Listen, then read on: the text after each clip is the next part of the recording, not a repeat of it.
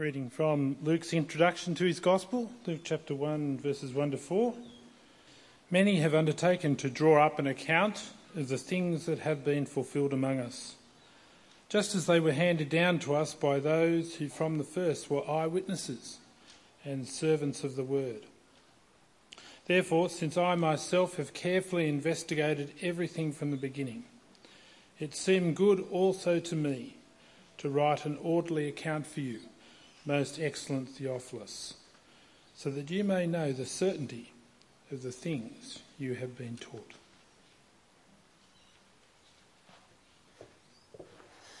Hi everyone. I think I have a new arch nemesis and his name is Porker. Let's get into this passage today. Let me pray and then we'll consider God's word together. Let's do that. Heavenly Father, we give you great thanks that we have your word, and it's a word we can have confidence in. We ask that you help us today to hear your word and to live by it. Amen. Let me ask you, put up your hand if there's some aspect of your life where you would like a little bit more confidence. Yeah, pretty much all of us. Right? There's at least one aspect, if not all aspects of our life, where we would love a little bit more confidence. As a kid, I could just list all the things that I did, and so I would have liked more confidence there.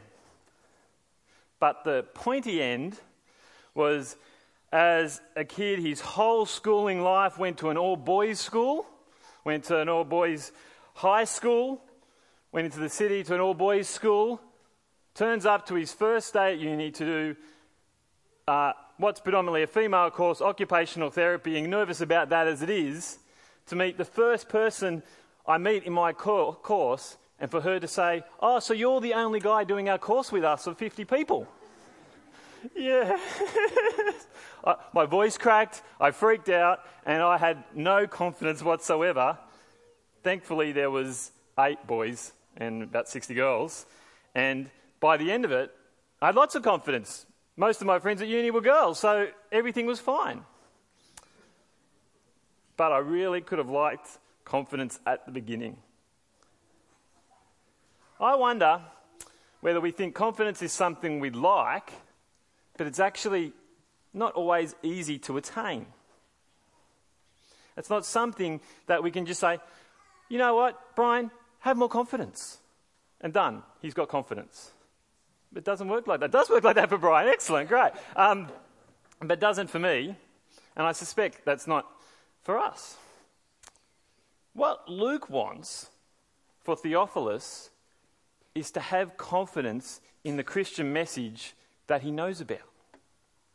He wants him to have a certainty so he can have confidence in it, and this confidence, he says, this is what I'm going to go and do for you now. How does Luke go about giving Theophilus confidence? Well, what we see in the beginning, this little introduction, is kind of his methodology. Before we spend the next few weeks looking at the Christmas narrative and finding out about how Jesus came into the world, what he's come to do, and the great story that is, Luke is setting up not just that story, that narrative. He's not just setting up what happens in Luke's gospel, the first part, the second part, or all of it. Also what happens once Jesus ascends to heaven in Acts. And how the church starts. And he's saying, I've got all this, I put this for you so that you can have confidence. How does he go about it? Well, there's 2 things I think he does. The first one is he builds on what already has been done. See, he builds on what already has been done so that Theophilus can know that he's not just making something up. He's not just Porker talking to Oinker and coming up with his own story. He's building on the accounts that have gone before. And what I want to do is for us to look at how he talks about those previous accounts in the first 2 verses, and then see the second part of his argument where he talks about what he has done. And what I'm hoping today is that you'll see that we can have confidence in the Christian message. if we look and investigate in Luke's Gospel and in the rest of the Scriptures. So let's start off and have a look at verse 1, and we see it there on the screen. He says, "Many have undertaken to draw up an account of the things that had been fulfilled among us, just as they were handed down to us by those who from the first were eyewitnesses and servants of the word."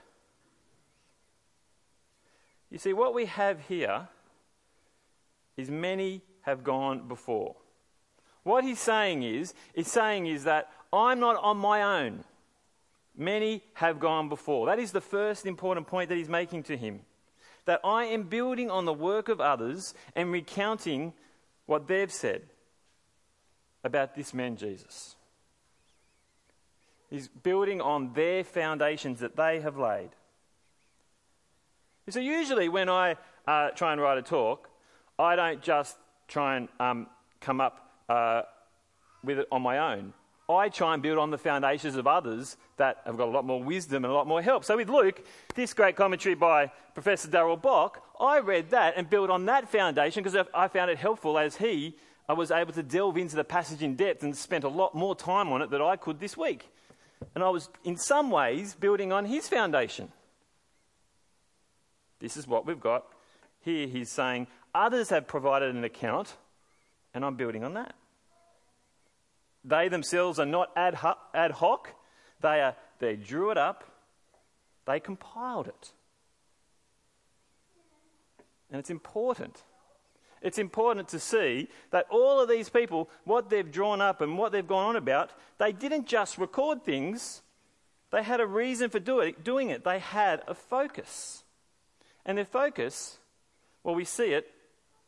Many have undertaken to draw up an account of the things that have been fulfilled among us. See, they wanted to show fulfillment. They wanted to show the fulfillment of God's plan. And if you go through Luke, you will see that part of his argument, the overwhelming part of his argument, is to say Jesus is a fulfillment of what's been going on. What's been going on in the Old Testament, he litters throughout his accounts in Luke and Acts because it's so important to see that Jesus has been fulfilled. It's reliable. Promises were made and they've been kept. And as we go through the infancy narratives, we'll see the Old Testament fulfillments are really important.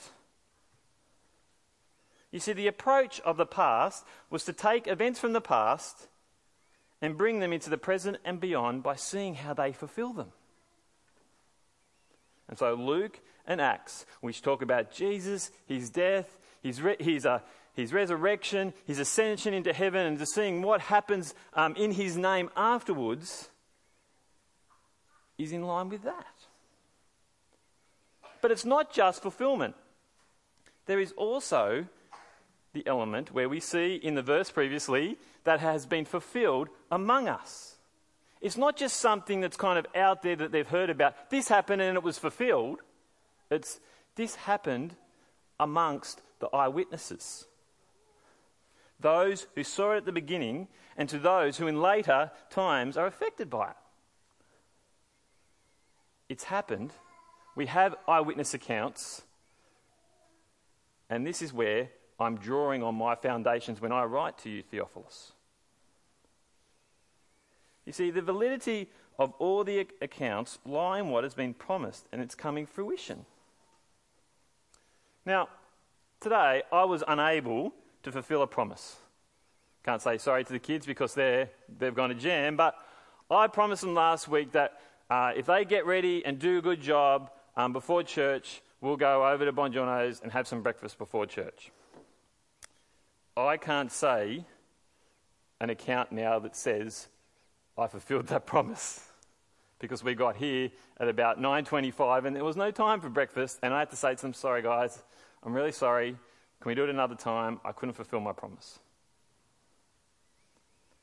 See, the witnesses see that there were things that were happening in the Old Testament, there are things that have been promised and that they've been fulfilled.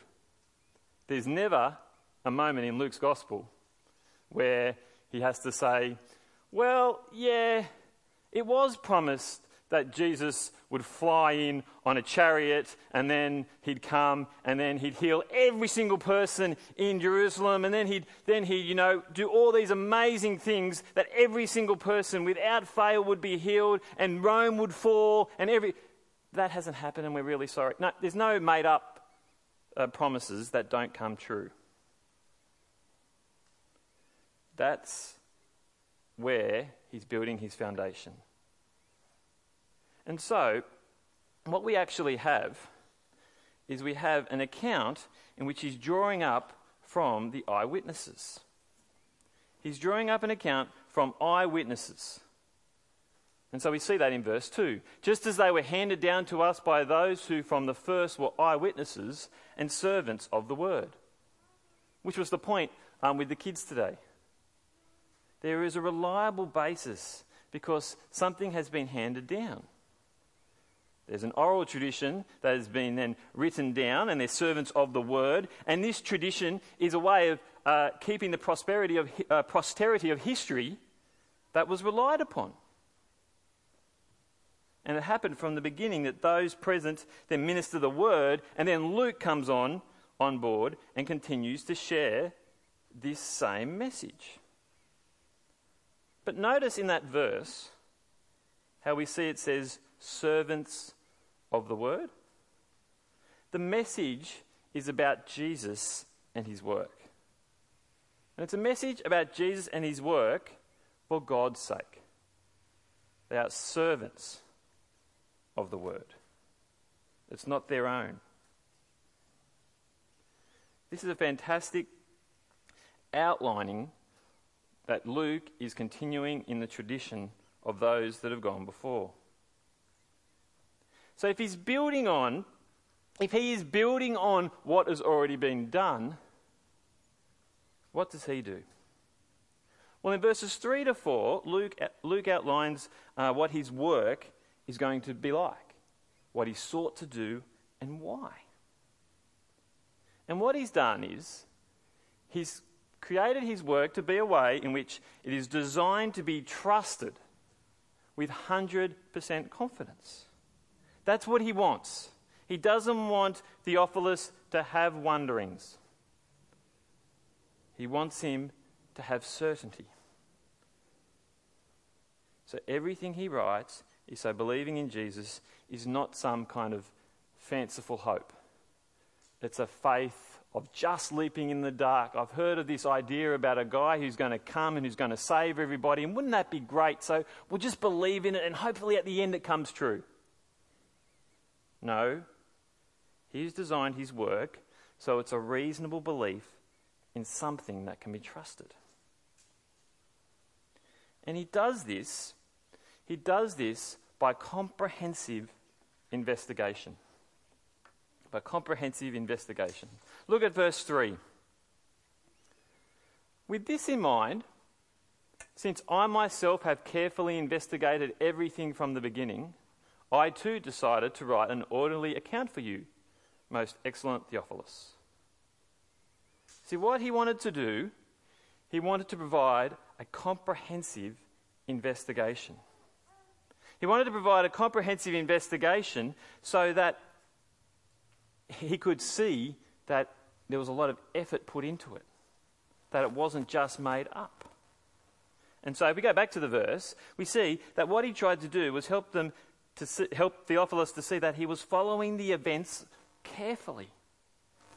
He looked to the past events. He may or may not have been involved in some of them or been close to them, but he really wanted him to see that those who were there, he drew from. He followed them closely. And so at the beginning of verse 3, we see, with this in mind, it seemed good to me.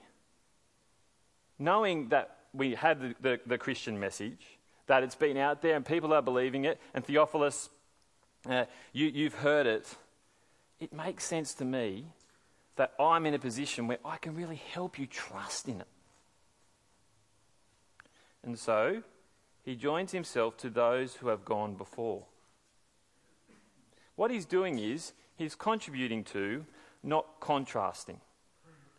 He's not saying, I'm a Holden man, Fords are rubbish. Fords are better, Holdens are rubbish. He's not saying that, you can't trust in what's gone before. You can't buy a Holden because you've got to buy a Ford. He's not saying that. He's saying what's been said before is the message. So let me show you why you can trust it. He's contributing to it, not contrasting it. And so we see the extent of his investigation. It's from the beginning. We see that there in verse 3. He carefully investigated everything from the beginning. And so, as we go on to next week and we look at the narratives of Jesus' birth and John the Baptist, and we see Jesus coming into the world from the beginning. And so there's detail in Luke at that beginning because he wants to give him that thorough start.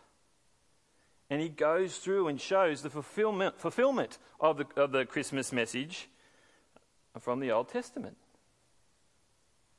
The beginning is where he starts. But he doesn't just start at the beginning and go, that's enough. I too decided to write, in verse 3 again, I myself have carefully investigated everything from the beginning. He's looking at all the events, going back to Jesus' birth and then going beyond it to seeing how Jesus lived his life, what he did, where he travelled, what places he went to, the fact that he goes to Galilee, Samaria, Jerusalem, Judea, and then the gospel goes out all the way to Rome in Acts. And he does this carefully. From the beginning, everything, and carefully. Since I myself have carefully investigated everything.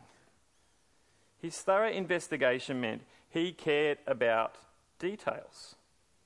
And so he sought to find out about them. This is kind of a little bit like in our house the phrase we have, was that a girl look or a boy look?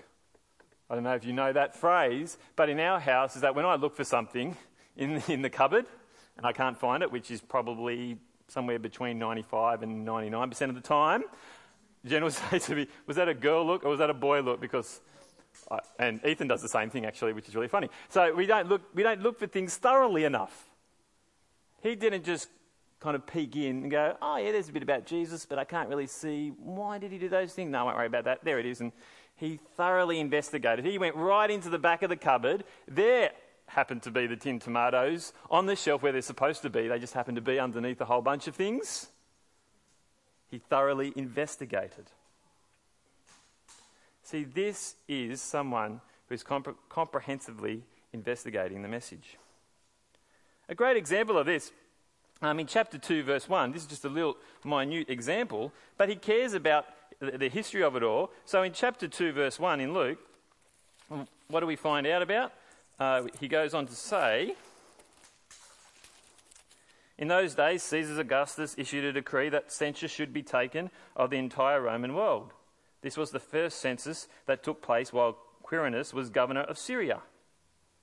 Now, we know Quirinius was governor of Syria because there was a great historian in the Roman world, Tacitus, and he talks about this guy in this period at this time. And that's the kind of style that Luke takes to his account.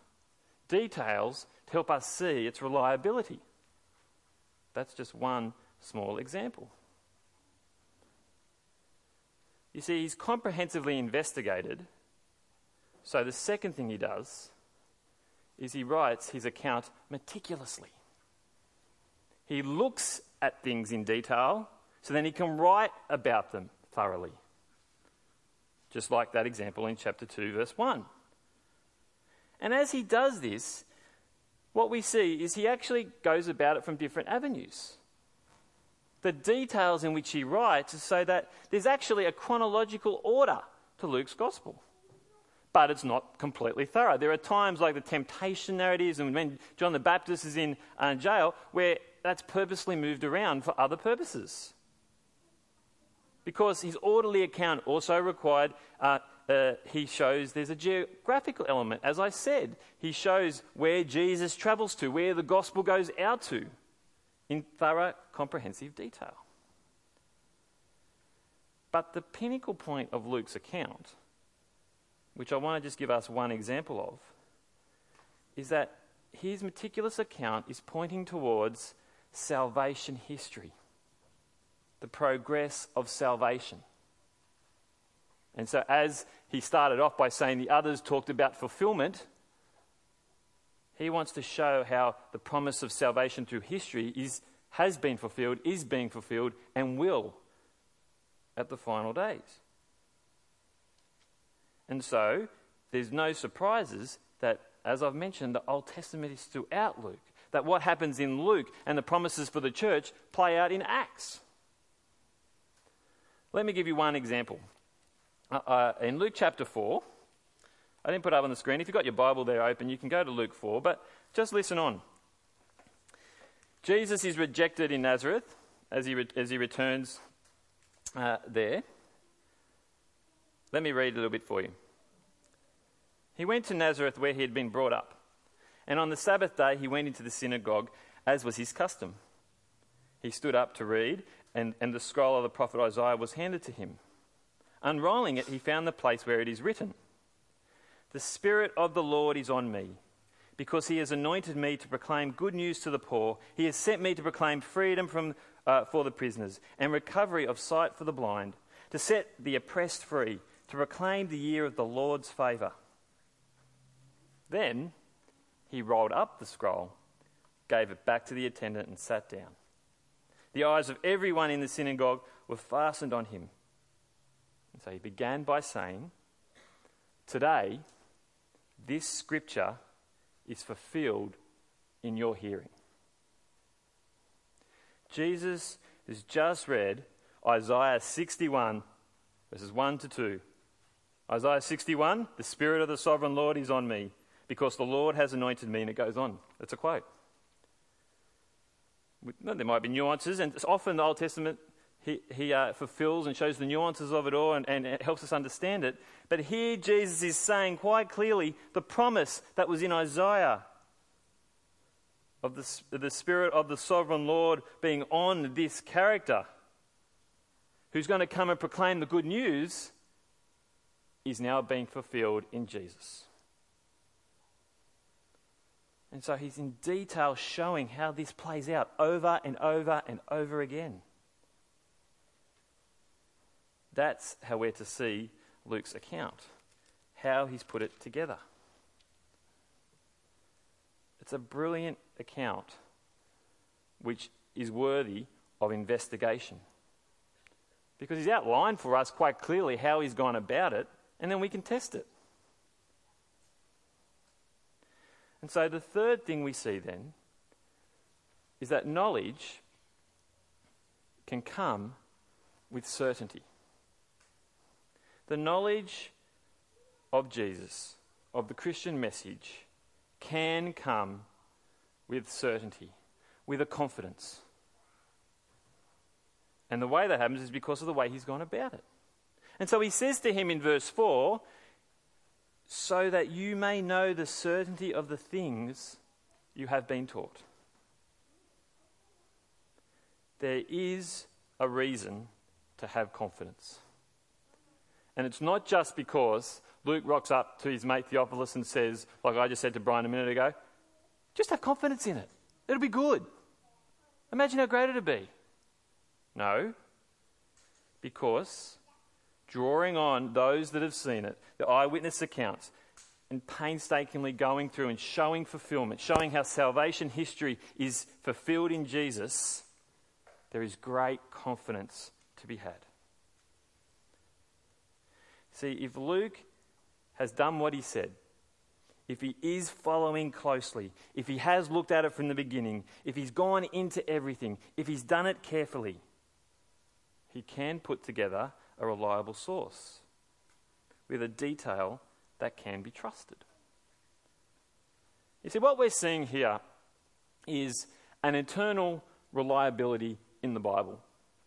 If the Bible is something that we should read and consider to be God's word, it can't say two things that are completely contradictory in itself. That would completely lessen our confidence.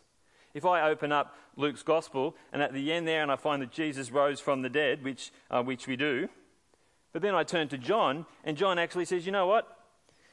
Some say he rose from the dead, but that doesn't really matter. He didn't actually rise from the dead. He's still in the tomb and there's his body. We would have a problem. What Luke is doing, and what all of the Bible does, is it gives us internal reliability. And that is essential for us being able to trust it.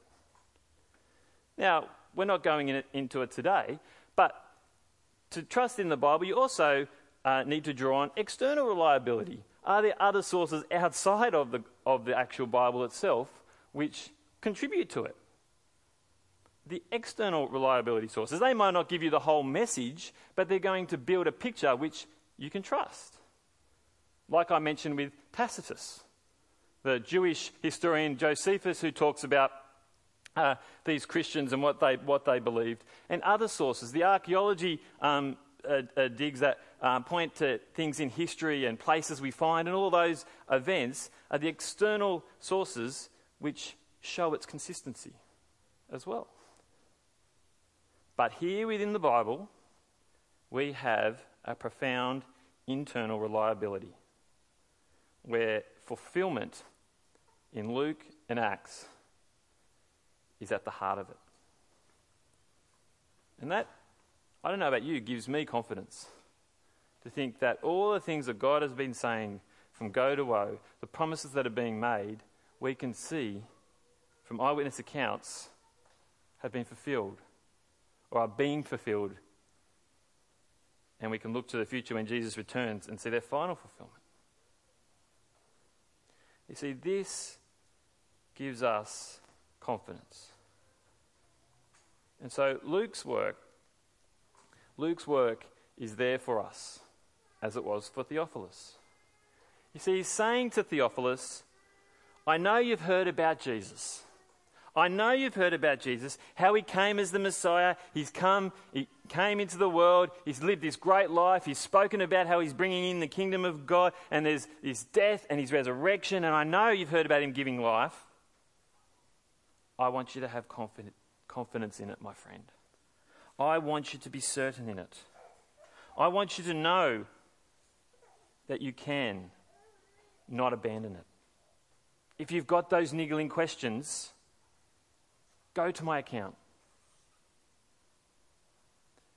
I have put all my effort into providing you with an account you can investigate. Is the Christian message real, Theophilus? Is it from God? I'm telling you it's an overwhelmingly yes response is what you need. And that's what my account is all about. Be reassured about what you've heard.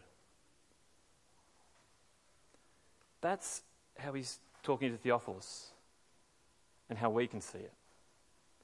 And that's not just the picture of Luke and Acts, really. You see, this is the picture that the Bible continually paints for us. If you go into John's Gospel, he says, I'm writing this so that you'll know that you can believe in Jesus. Romans is full of not just telling us Jesus died and how he saved us, but that you can have certainty in it. There is now no condemnation for us in Christ Jesus. That great chapter in chapter 8, which is all about you can have confidence. This is the gospel message. And so I want us to consider our confidence. You see, when it comes to Jesus, confidence is something we should want and we can have. See, God's plan of salvation is there for us all to see. And sometimes Christians kind of, and you may feel this, and I know sometimes I kind of battle with it, we kind of feel like, yeah, it's there and I believe it, but I just don't have any confidence in it. I'm a Christian, but I don't have any confidence in it. Luke's writing his gospel in Acts so that you don't think like that. That actually that's not the place for a Christian, that when you trust in Jesus, while we have our ups and downs, we can have confidence. And we should want it because of the nature of what Jesus has done for us. So what do we do to make sure that we can have this confidence? To help us to remind ourselves of it. I've got 3 things that I want to reflect on. The last one I think is significantly the most important for today. But first of all, when you read Luke Acts, in some ways, I've only just pointed us in the direction of confidence today, because that's what Luke's done in this beginning. He's saying, now go and investigate. You need to investigate. When you read Luke and Acts, always read it in light of that introduction. Looking for the fulfillments, looking for the plan of salvation, seeing how he's tracing it through chronologically and through the different places to see what he's saying about Jesus and why it can be trusted. And that's what we can do in the next few weeks as we look at the first few chapters of the Christmas story. We can see how detailed and how beautifully it's constructed so that we can have great joy in the fact that God has sent his Son, the Messiah, into the world to give us life. And that's a challenge for us because you know what I reckon? I reckon I'm in danger of doing what we kind of can do every Christmas. Glaze over the actual events. Yeah, Jesus came, he died, and just get on with doing the Christmas things because we know the story. We've heard it over and over again. Is there a part of the Gospels that we've heard anymore? Hopefully the cross and the death and resurrection of Jesus. But every year, once a year, we go through this. Do we come back to it and just enjoy the confidence we can have in it? To see what Jesus has done, to see how it fulfills the Old Testament, to see how Jesus came to get to the cross. And so we read Luke and Acts with that in mind. I think that's the first take home. The second one is, in some ways is a little kind of divergent, but I think it's really important. It's something I heard this week that I thought was really helpful. I want to encourage you to deal with the history question. Particularly any younger people here, any youth, young adults, there's a good chance, maybe some of you got lots of questions now and you're doubting, and I really want to encourage you to investigate it. But if you are a believer as well, you love Jesus and you follow him, I want to encourage you now to deal with the history questions about Jesus. Is this reliable? Does it stack up? Because there will be a time when there'll be niggling doubts, when you'll wonder, when I was a teenager and I believed in the gospel, or in my time at university, or in your 30s and 40s, or however old you are, and you think, my work colleagues just say it's just not reliable, it's just not consistent, and that book he's reading really makes sense of it all. It can't be trusted. Eyewitness accounts, that can change so easily. Those challenges will come. Wouldn't it be far better to investigate that history question and see the reliability of it and do it now? That's what I kind of did because I really was blessed to grow up in a family in which the history of Jesus was never questioned. His life, his death, his resurrection, I believed all my life. I can't remember not believing in the history of things. I got to university, and some of the people in my course, those girls that were freaking me out the first few weeks, started asking questions about how can you believe in that? That's not reliable. Now, I had a choice to make at that point. I could ignore it. I could just go, no, I believe it anyway, and just let it go and let those questions linger.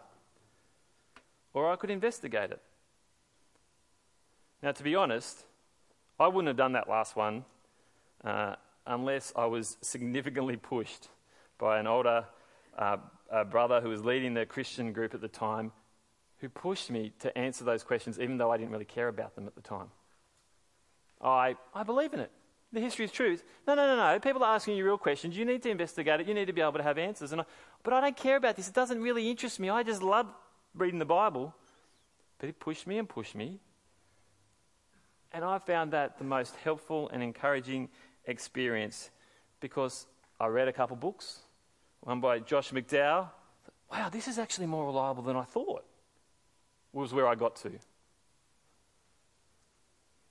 If you want to do that, I'd encourage you to do that. And I'd love to help you with that. I think it's really important. And I'd love you to maybe write on the communication slip. I'd love to deal with the history question.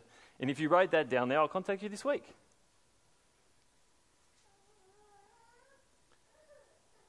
And now we get to the third question, the third take home. Make sure your certainty comes from the right place. So I started off today by saying we want confidence, but it's hard to attain. Brothers and sisters, do you want confidence in Jesus and what he's done for you? I want to say to you today, it's not hard to attain if you come to the scriptures and see it. You see, where do you find your confidence? You see, Luke 1-4 of chapter 1 reminds us certainty comes from here, not from here. And I think that's a really important distinction to make. See, what gives us confidence is not our emotions or feelings of the time. I just don't feel it to be true anymore. How could I when my family has been destroyed in the latest bombings? If you start with confidence being here, you can waver. But if you start with your confidence where it actually is to be found in the scriptures, that does not waver. If you start with determining your confidence on what's going on around you, the experiences that you have in life, you will not have certainty in the gospel. Because you'll have good times and you'll have bad times. You'll have times of prosperity and blessing and times where everything will fall apart. You'll have times where you may lose it all. You may lose loved ones. How can I have confidence in a God when that's happened to me? You can, because the account of Jesus and his hope for the future is reliable and trustworthy. Where do we have our certainty? It's in the scriptures. It's not in our personal thoughts and other philosophical arguments. If we want to make philosophical arguments, you will get those niggling questions. You will start to doubt. Where is your centre? Where is the primary principle of where you centre your Christianity around? Your relationship with God. Is it in his word or is it in you? Consider your times when you struggle with doubts and battle with them. That's completely reasonable to happen. It happens to me, where we wrestle, where we struggle, whether it's what's going on in us, how we're feeling for whatever reason, what's going on in the world in general. Where do you go? To the Word or away from it? As I consider my life in pastoral ministry, whenever I've caught up with someone who is questioning the validity of it all, who reads Luke chapter 1, if I read that with them and say, I just don't know that it is reliable, I would say very rarely, I can't actually think of one, there must be, but very rarely would those people that I've spoken to be reading their Bible at those times, even though they've had a long Christian faith of reading the Bible. Instead, they're delving into other thoughts and ideas without engaging with God's Word at the same time. Maybe getting themselves all in their head and not thinking about God's Word, but just letting their thoughts run away with themselves. You see, we are at times likely to all going to struggle with this. But what we have is its certainty that comes from God. And so it's no surprise when we're not listening to his word, confidence wanes. See, if you're not a Christian, you could today go, oh, this is just all nonsense where Christians are just trying to convince themselves of it all. I can't trust in the eyewitness accounts. You kidding me? That's not how we operate today. You know, we don't want to overstate the eyewitness accounts. There are questions to be asked that can be answered, but there's challenges of how can something 2,000 years ago still be true today? But if you truly want to have those questions and doubts, can I encourage you to investigate thoroughly whether there is anything that is reasonable about the Christian faith? That is Luke's method, well, does it stack up?